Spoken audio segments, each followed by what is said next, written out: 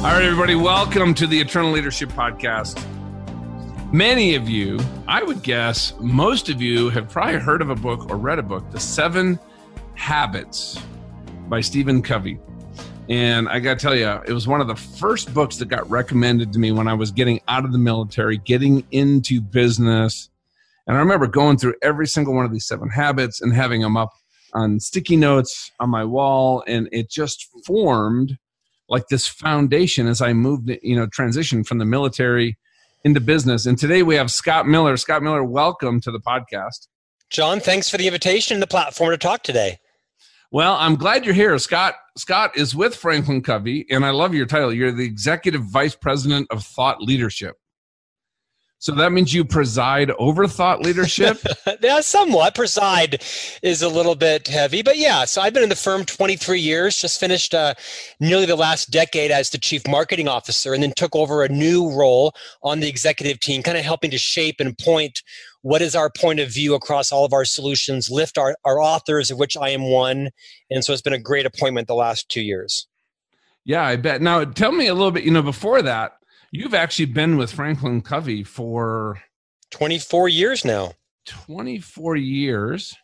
And here's an interesting question for you, Scott. Over 24 years, culturally, what have you observed or noticed just around leadership styles and how things have just changed in organizational culture? Yeah, I think the biggest palpable learning is that culture is something that is real. It is tangible. It is a reason people quit their jobs, or they stay, or they join, or they don't join. I think for decades it was a nice thing to talk about, but now I think executives treat it the same way they treat their customer churn, their cost of goods, their EBITDA, their shareholders. I mean, this is a vital asset that needs to be deliberately designed. I mean, people quit their cultures, and executives need to be fully responsible for their contribution to culture, right? Leadership shapes culture. It's one of the top questions people ask in interviews. What is it like to work here? Mm-hmm. And so I think it's moved from a nice to have to a vital, necessary component in every organization. Yeah, people and everybody out there listening, you used to hear that people quit a boss. And I believe that used to be true, but I don't think that's the case anymore. Like you said, people quit a culture. I might have a great boss. Let's say I work for you, Scott, and I like you, but I see how other people get promoted, how other people get treated maybe by your peers at the management level. And people make very quick decisions to leave an organization when they see things that they don't like. And, I was just talking to somebody who decided to hire me, and they said, listen, the other day, I had 2 of my best people just walked into my office and handed me their resume with a smile on their face. So I knew that there was nothing I could do. And they didn't even want to participate in the exit interview. They had already just made the decision, and they were gone. And I didn't see it coming. It came out of left field. And stuff like that is happening when we don't really focus on cleaning up this mess that tends to be created if we're not intentional. Yeah, well said. I think at 3.5% unemployment in the U.S., people have unprecedented options, right? No longer is a graduate degree or even an undergraduate degree a requirement, right? It's just, there's a whole different level of skills and competition out there now. People have options like never before. I do think people quit bad bosses, so I would not dismiss that. You didn't dismiss it. I agree. It's not exclusive, but I think it's true. Actually now there's more to it. I might have a good boss but still quit. But I'm definitely going to leave a bad boss. I think you're absolutely right. Culture is a key imperative as to why, especially the younger generation, right? They want to know, what's it like to work here? Because people of the younger generation, they want to be paid for their skills, and most of them, money is not a top or even second motivator.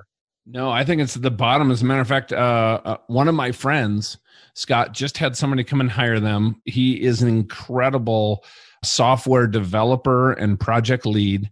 He took a $6,000 a year pay cut because the company that he was at insisted that he was there from 8 to 5 every single day and worked on site. And he wanted Wednesday afternoons off to go volunteer at the pet shelter. And they said, no, you're going to have to figure that out on the rest of your time. This is company time. Yeah, see ya. And the new company said, yeah, as long as you hit your milestones and get your work done, we don't care. I mean, yeah, go bring some of your, bring your colleagues with you or encourage them to go do stuff. And he's like, so he took a $500 a month pay cut to go work at a place that also valued the contribution he wanted to make, in and outside of work. That's no longer an outlier. That's a norm.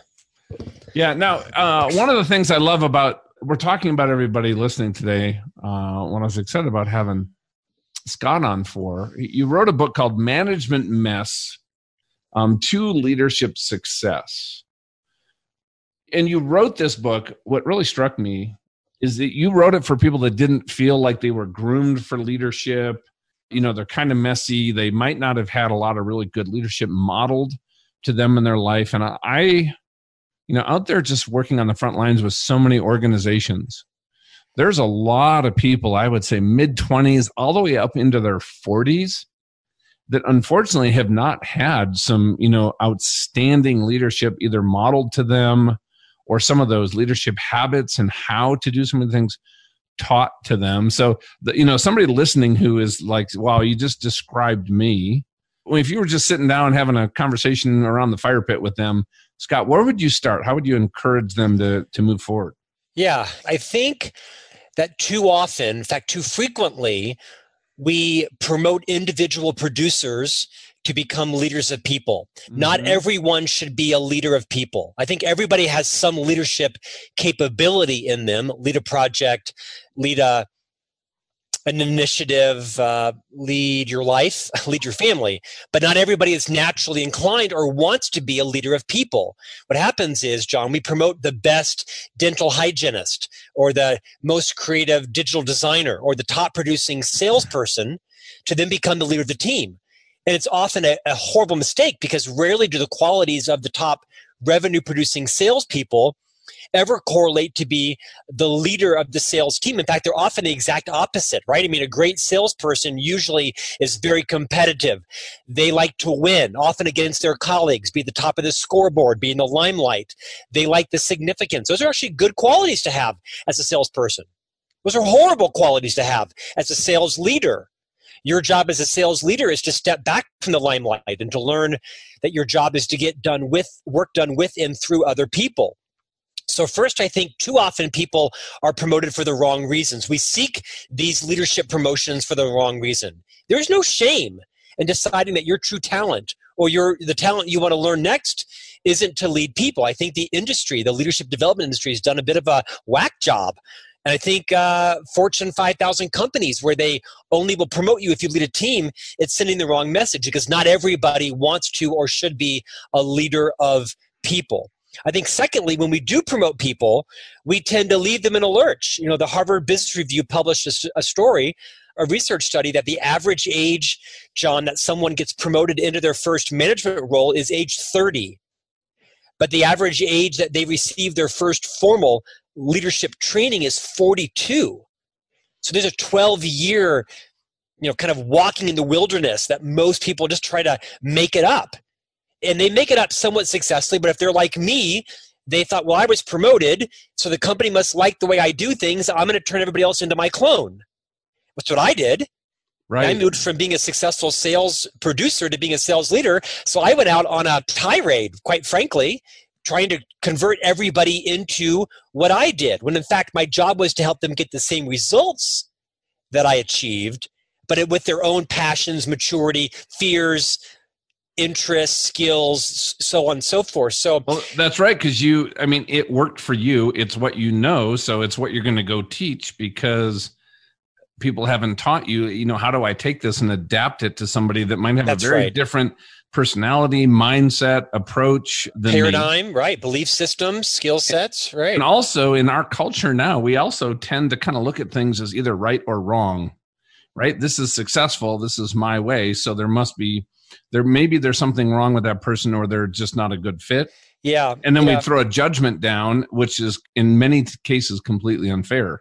Well said, right? There are black and whites, there are absolutes, there are rights and wrongs when it comes to character, ethics, but there's so many other areas that leaders need to accommodate, shift their mindset. I wrote this book, Management Mess to Leadership Success, because everybody's got a mess. No one's a complete mess. No one's a complete success. And the more as a leader that you can just own your mess, you, through your vulnerability, through your confidence, through your own sense of security, just admit you've got messes. People are talking about them, the receptionist, your colleagues, people who work for you. They all know your messes, right? You've got blind spots. When you can own your mess, then as a leader, you make it safe for others to own theirs. It doesn't mean that you license bad behavior or that you wallow in your messes, but I want to work on a team where my boss is so secure, so confident, and so vulnerable that she can admit to us the things that she's uncomfortable with. And then we can rally around her and bring our competencies to complement what might be her messes and vice versa. That's a culture that people want to win and stay in. And I think I wrote these 30 challenges that the book is structured around that we all face. I'm a mess at some of them. I'm a little bit better success at others.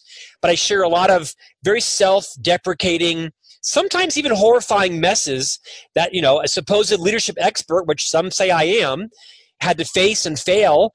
And in some cases, build big maturity around. So I think it's why the book has done so well, because so many of these leadership book genres are very academic, they're very aspirational, professorial. This book is as tangible and practical as you can get from somebody who probably should not have been a leader of people, and that's me. Well, yeah, and just as a note, everybody, the book, what I love that you did, the 30 days, and you laid it out, just like the first one is demonstrate humility. And it's not just about why you should do it and, the background and what it gives you, but you actually have a checklist right at the end.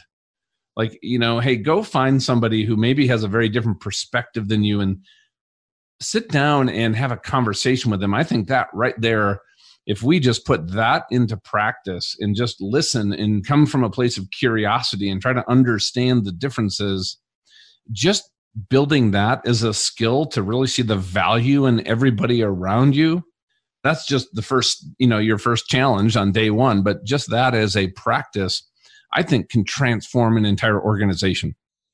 It can. I think it's counterintuitive for leaders. I think the more we assimilate power and experience, the less likely we are to maybe understand our blind spots and to show humility. Humble leaders are more concerned with what is right than being right. That's a quote from Dr. Covey. And I'll tell you, that had a profound impact on me, John, because often I think I was more concerned with being right, grounded in my ego, right? And my own experience. I love this quote. I'll read it again.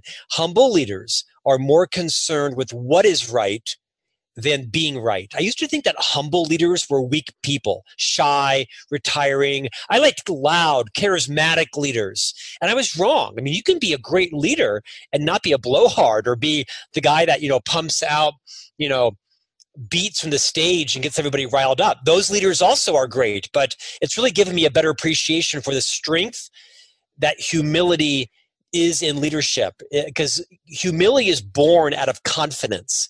Confident people can become humble people. It's arrogant people who are incapable of being humble leaders. No, I agree with that. And you said something earlier that I'd like to circle back to. You said people are promoted for the wrong reasons. And with our labor market so tight right now, there are a lot of people that are technically skilled at whatever their job is. We need somebody to lead a project, to lead a team. So we're taking that person that's best at whatever it happens to be, sales or in the warehouse in a certain area, and we move them into a leadership role. The company's busy. Like you said, they're not getting formal training. So if you're that person that just got moved into a actual defined leadership role in your organization, and it is completely feels like it's out of your wheelhouse. Yeah. What do they do? Yeah, I'm very clear on this. I think your leader should do this for you. But if she or he is incapable for whatever reason, right? Just understanding, knowledge, maturity, time, attention, you should sit someone down, probably your leader or another leader in the organization, and have a very self-aware discussion with them. Can you tell me, John, what are some of the talents and skills that I possessed as an individual producer that got me promoted? And which of those do you think I'm going to need to leave behind that will not serve me well in my real world? Like, make a list on a chart pad. Scott, you're great at these 9 things. And these 5, you literally need to stop doing tomorrow. Leave them behind. And then make a second list on a T-chart. What are some of the new skills that I need to learn, to adapt, to employ, that I'm going to have to draw upon to become a leader? It doesn't mean I'm going to learn tomorrow how to have high courage conversations, or tomorrow learn how to talk straight, or tomorrow learn how to craft, great goals, or identify behaviors in people that have to, be developed. These are skills that you learn. You don't just, osmotically, demonstrate them tomorrow. But I think it's an inventory of what got me here won't get me there, and be very practical around things to shut down and leave behind as an individual producer, and new talents and skills that I need to learn and groom into. Had someone done that for me when I was promoted from being the top salesperson to being a sales leader, it would have transformed my resonance and trustworthiness amongst the team. But the fact of the matter is, my leader would probably think he did that. For whatever reason, he either didn't do it right, or I lacked the maturity to hear it. But just practically, if someone would have said, Scott, you have an amazing sense of self-confidence, and even sometimes borderlines on arrogance, you have got to check that, because that can be very off-putting or intimidating to people. I would have probably said, wow, thank you for that. What does that look like? What does that sound like? When do I do that? Scott, you have a very big vocabulary. You can stand up on stage in front of a client and you can speak extemporaneously, and it's quite appealing, but it's also very diminishing to other people, because you can find ways, consciously or unconsciously, to insult people. Simplify it. Talk more simple. Don't try to, whip out your intellectual prowess on people, because in most cases it diminishes. I never knew that. Thank you for telling me that. Those types of things, right? Scott, you need to slow down. Your brain, now guess what, I'm no genius, Fred, but I tend to think fast and I talk fast. Scott, you're a fairly anxious person, and sometimes that anxiousness is great. It translates into having a bias for action. It also sometimes unsettles people, because you treat relationships the same way you treat your email. Click it, open, respond, delete. You got to slow down with people. There's a time to be efficient. Processes, systems, meetings, texts, email. There's a time to be effective with relationships. Close your laptop, turn off your phone, take off your glasses, focus on the person. Had someone kind of inventoried my strengths and my weaknesses, what to leave behind and what to adopt, I think it would have had a exponential impact on not just my comfort as a leader, but the way that I built trusting relationships. That's my advice. Get someone, if not your own leader, somebody else in leadership to assess your current skills and tell you which things to leave behind and which things to adopt. Yeah, and I get the sense, Scott, that you actually wrote this book to be in that role if somebody in their environment doesn't have the kind of person that can either give that feedback or is willing to. And the other thing that comes in too is, if we really solicited some of that candid feedback, I know in my life, there's kind of these two categories. There's this feedback I agree with, even if I don't want to hear it, that I'm going to take and I'm going to process. But then there's also some of that feedback that I might not agree with. It's just out of alignment with who I want to be or who I see myself as. And so I have in the past tended to dismiss that. Now I've really changed my approach on that, but that is a process to do that. And what I would say is, if people go through these challenges, day 1 through 30, you're not only going to be self-coaching yourself, and I would encourage people to get a coach or find that mentor, that boss above you, but there is a way forward. I think that's a good thing is what you're talking about is, even if you feel like you have totally outkicked your coverage, you're in that role, you can not only get to a place where you're competent, but you can thrive, but it's going to take some work, isn't it?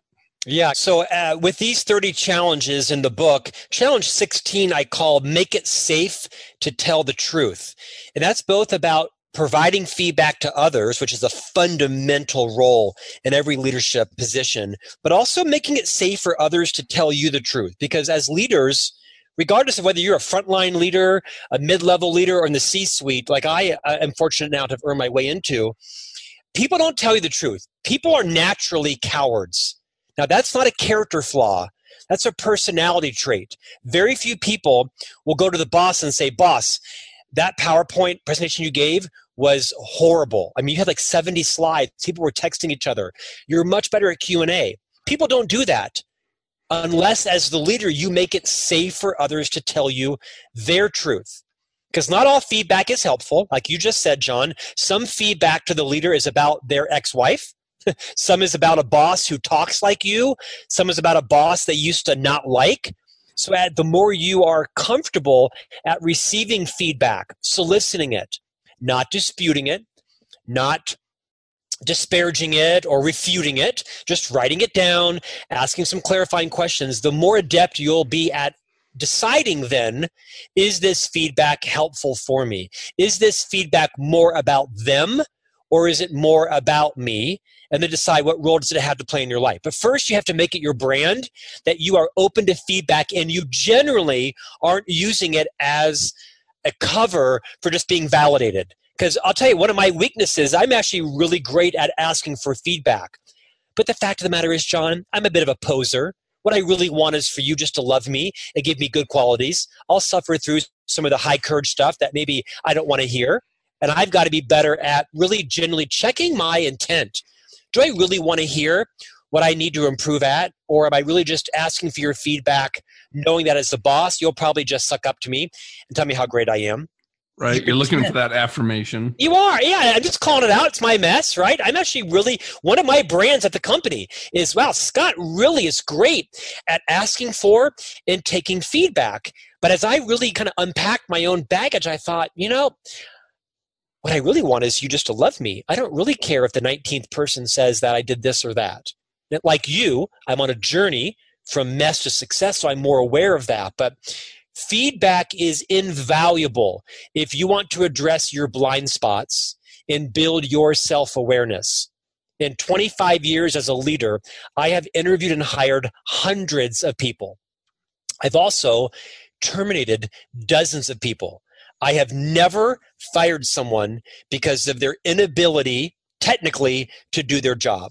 It was always an unwillingness. It was either low self-awareness, incapable, or for whatever reason, choosing not to check their ego, collaborate with people, say they are sorry, apologize, take responsibility for their share. And the more you are self-aware of what it's really like to be on a team with you, what it's like to work on a project with you, what it's like to be led by you. Heck, what it's like to be married to you, the better you can move, the faster you can move from mess to success. Yeah, and what I've found, Scott, is some of my best places to really see the results of improving is not only my marriage, but my relationship with my three boys. Right? You have three boys. So do I. Yeah, I have three boys. They're amazing. One of them. How old are your boys? 22, 20, and 16. My 22-year-old now works for me at the company. He's become a coach. He's got this amazing passion to coach and disciple kids his age so they can really connect to who they truly are and connect to a purpose. So they're actually moving into either into college or into the workforce intentionally versus just being swept along by all the expectations that are swirling around them. You're living the dream. That is the dream that I want to live with my three boys. Oh, it's exciting. My vision for my company is to create something as we build and grow that all three boys eventually are welcome, yes, contribute, and they would want to be part of. Now, will they all want to do that? That's my dream, but that's what we are intentionally every day creating, a company that would, include like my wife. It's me, my wife, my son. We have a team of about 10 now, but that's the core. It's amazing, but I'm so glad you shared that. My boys are 5, 7, and 9, and that's the exact path that I am hoping to follow. I'm going to take this offline with you sometime and figure out what are some of the mistakes that I could avoid to make sure that their passions come out, but ideally maybe come out, working together as a team. Well, here's just one thought for you because, we're talking about mentorship, right? I think it's so important for us to find people in our life that have done what we want to do. And when we're bringing a mentor into our life, we need to look at everything that they do.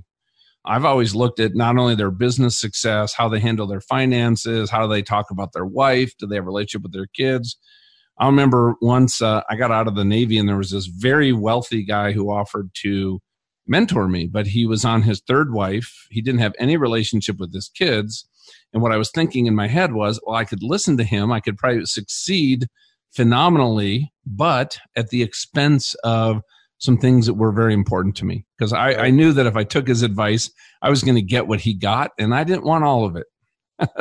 So I had to find somebody else. But let me ask you this. So I see this a lot. Let's say you have that person you're talking to, like, man, right on, I'm in, I want to do this work. I want to become a great leader.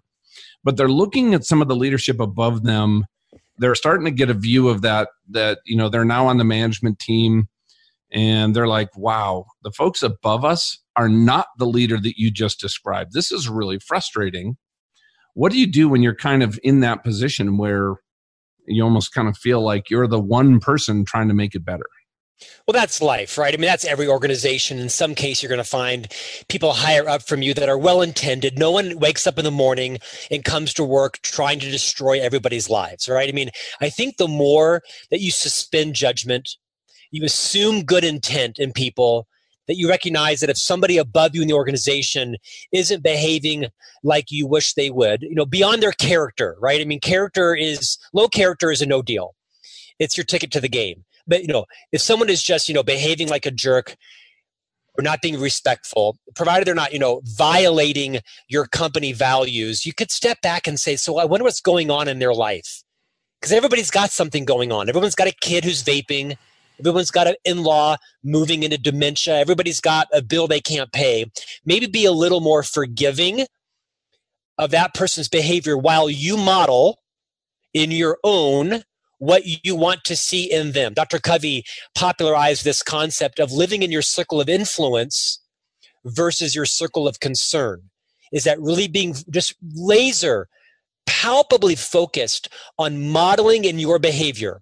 When someone above you is gossiping or they're disparaging someone in your presence, simply say, I'm sure your intention is not to hurt their feelings. I'll bet if they heard you say that, that's what would happen.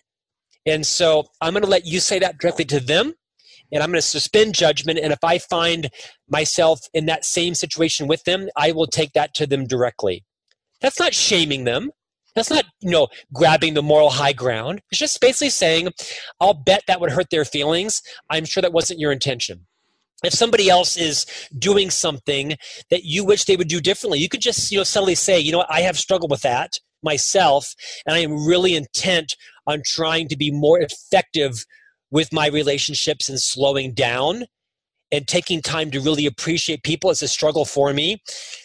Sounds like it's also a struggle with you. This idea from Gandhi, right? I mean, be the light that you see. I love Dr. Covey's quote, be a light, not a judge. Be a model, not a critic. And that it says easy, does hard, right? Common knowledge isn't always common practice. But if you find yourself in that situation you described with leaders above you that may not have had access to this podcast, right? They maybe have been so busy, so being effective, so living in fear of their own insecurities, they never had a great leader model to them. Maybe pre-forgive them. Don't just forgive them, pre-forgive them. Assume good intent and just subtly let them see you behaving in the way that you wish they would. Sometimes it will work. Sometimes it won't. It may be that you have to create the culture on your own team and live with their culture, or like some of your employees, John, who handed in their resignations, you may be working in the wrong culture. Yeah, and that's a determination you have to make. And you said some really important things in there that I really want to highlight. I think, I know gossip, and we define it as saying something negatively about somebody else when you're not part of the problem or the solution. And gossip is a cancer that can destroy an organization. So if you just got moved into a management role and you're gossiping about your boss to your team, I'll tell you right now, you are ruining your credibility with them. I'm going to build on that. It is the cancer. Mm-hmm. Gossip is the cancer in every organization. When you defend those who are absent, you retain the trust of those present. So you should be loyal to everyone, just like they were sitting across from you at the meeting at the table, as if they were on a plane to Albuquerque. Do not say anything about anyone differently if they are not in the meeting, as if they were in the meeting. That doesn't mean you don't talk straight.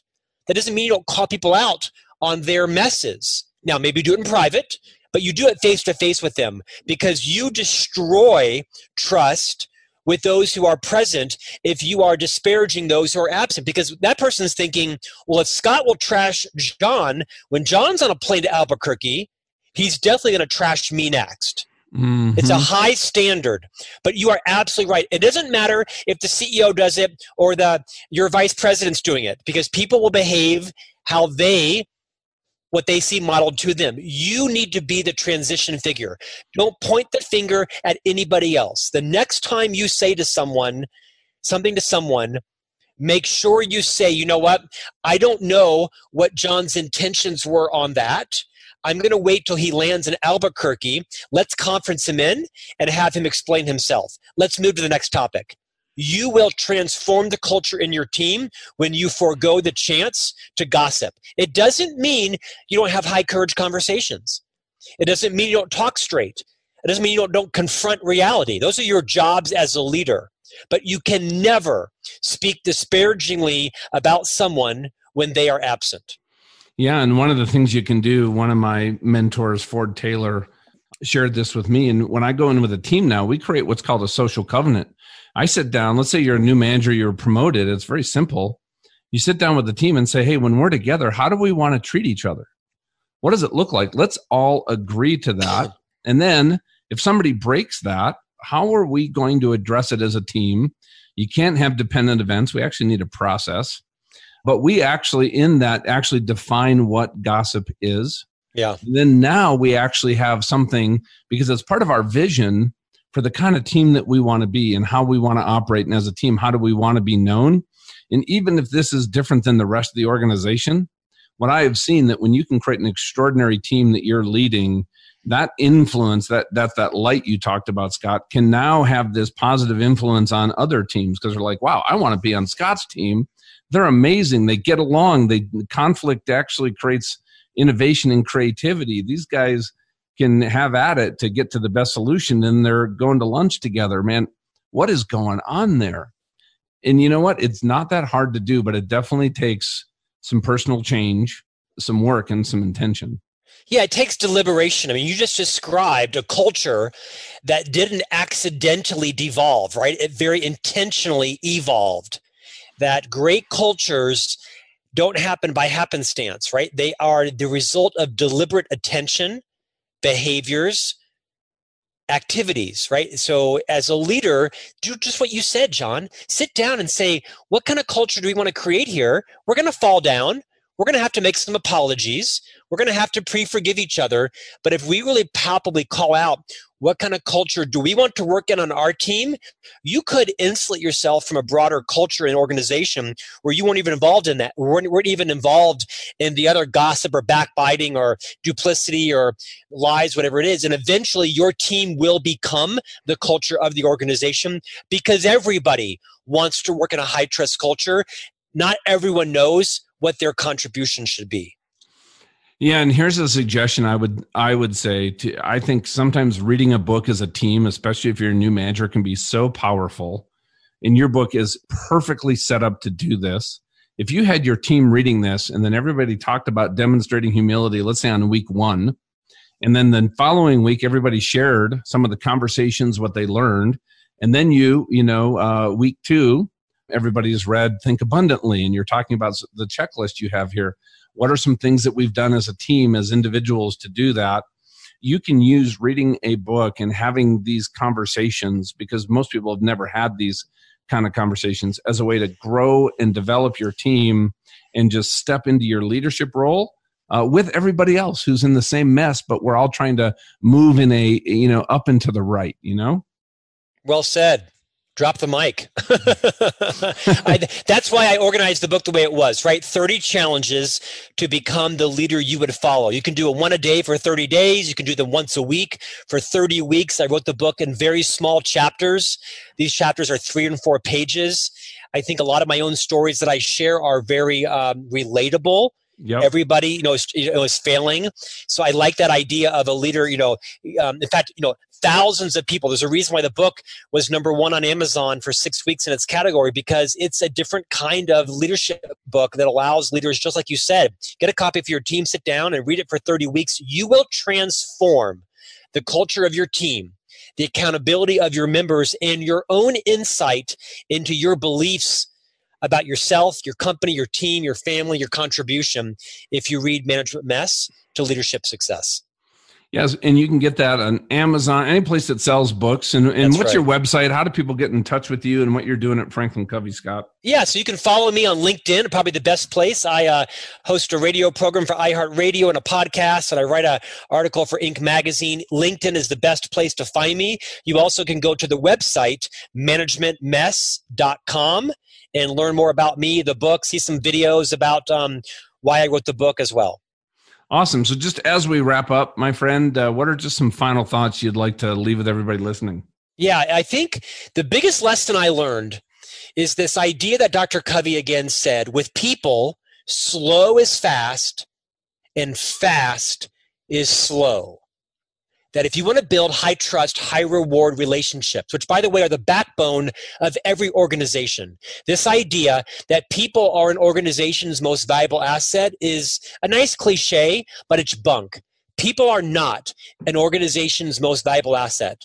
It is the relationships between John and Scott that is an organization's ultimate competitive advantage, because John can be a Rhodes Scholar and Scott can be a genius.